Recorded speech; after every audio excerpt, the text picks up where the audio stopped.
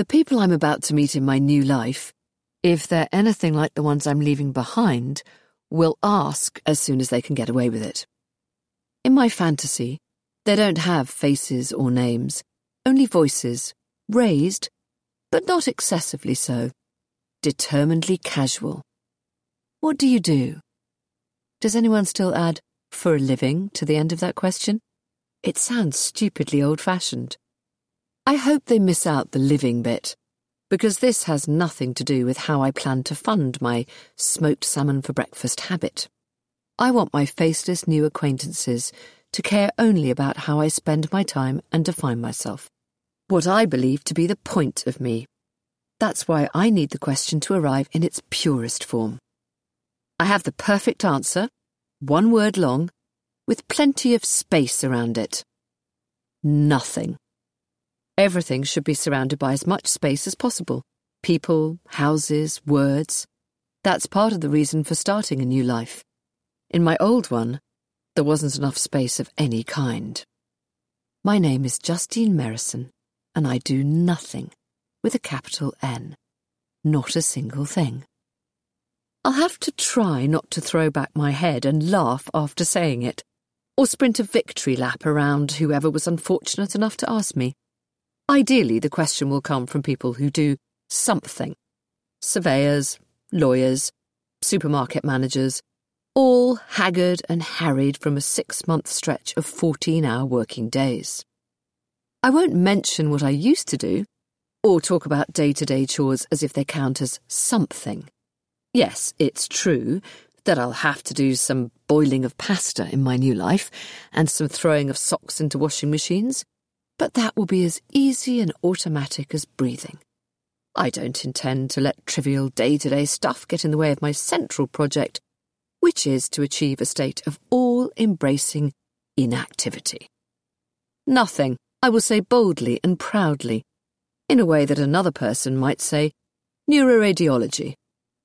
Then I'll smile, as glowing white silence slides in to hug the curved edges of the word. Nothing. What are you grinning about? Alex asks. Unlike me, he isn't imagining a calm, soundless state. He is firmly embedded in our real-world surroundings. 6 lanes of futile, horn-beep gripes and suffocating exhaust fumes. The joys of the A46, he muttered half an hour ago, as we added ourselves to the long line of backed-up traffic. For me, the congestion is a joy. It reminds me that I don't need to do anything in a hurry. At this rate of travel, approximately 4 metres per hour, which is unusual even for the North Circular, we won't get to Devon before midnight. Excellent. Let it take 20 hours or 30. Our new house will still be there tomorrow and the day after. It doesn't matter when I arrive, as I have nothing pressing to attend to. I won't need to down a quick cup of tea, then immediately start hectoring a telecommunications company about how soon they can hook me up with Wi-Fi. I have no urgent emails to send. Hello? Justine? Alex calls out, in case I didn't hear his question over the noise of Georges Bizet's Carmen that's blaring from our car's speakers. A few minutes ago, he and Ellen were singing along, having adapted the words somewhat.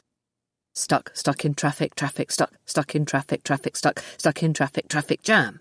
Stuck in traffic, stuck in traffic, jam. Mum! Ellen yells behind me. Dad's talking to you. I think your mother's in a trance, Elle. Must be the heat. It would never occur to Alex to turn off the music in order to speak. For him, silence is there to be packed as full as possible, like an empty bag. The something that he does, has for as long as I've known him, is singing. Opera. He travels all over the world, is away for 1 week in every 3 on average, and loves every second of his home is where the premiere is existence, which is lucky. If I didn't know he was idyllically happy with his hectic, spotlit life, I might not be able to enjoy my nothing to the full. I might feel guilty. As it is, we'll be able to share our contrasting triumphs without either of us resenting the other.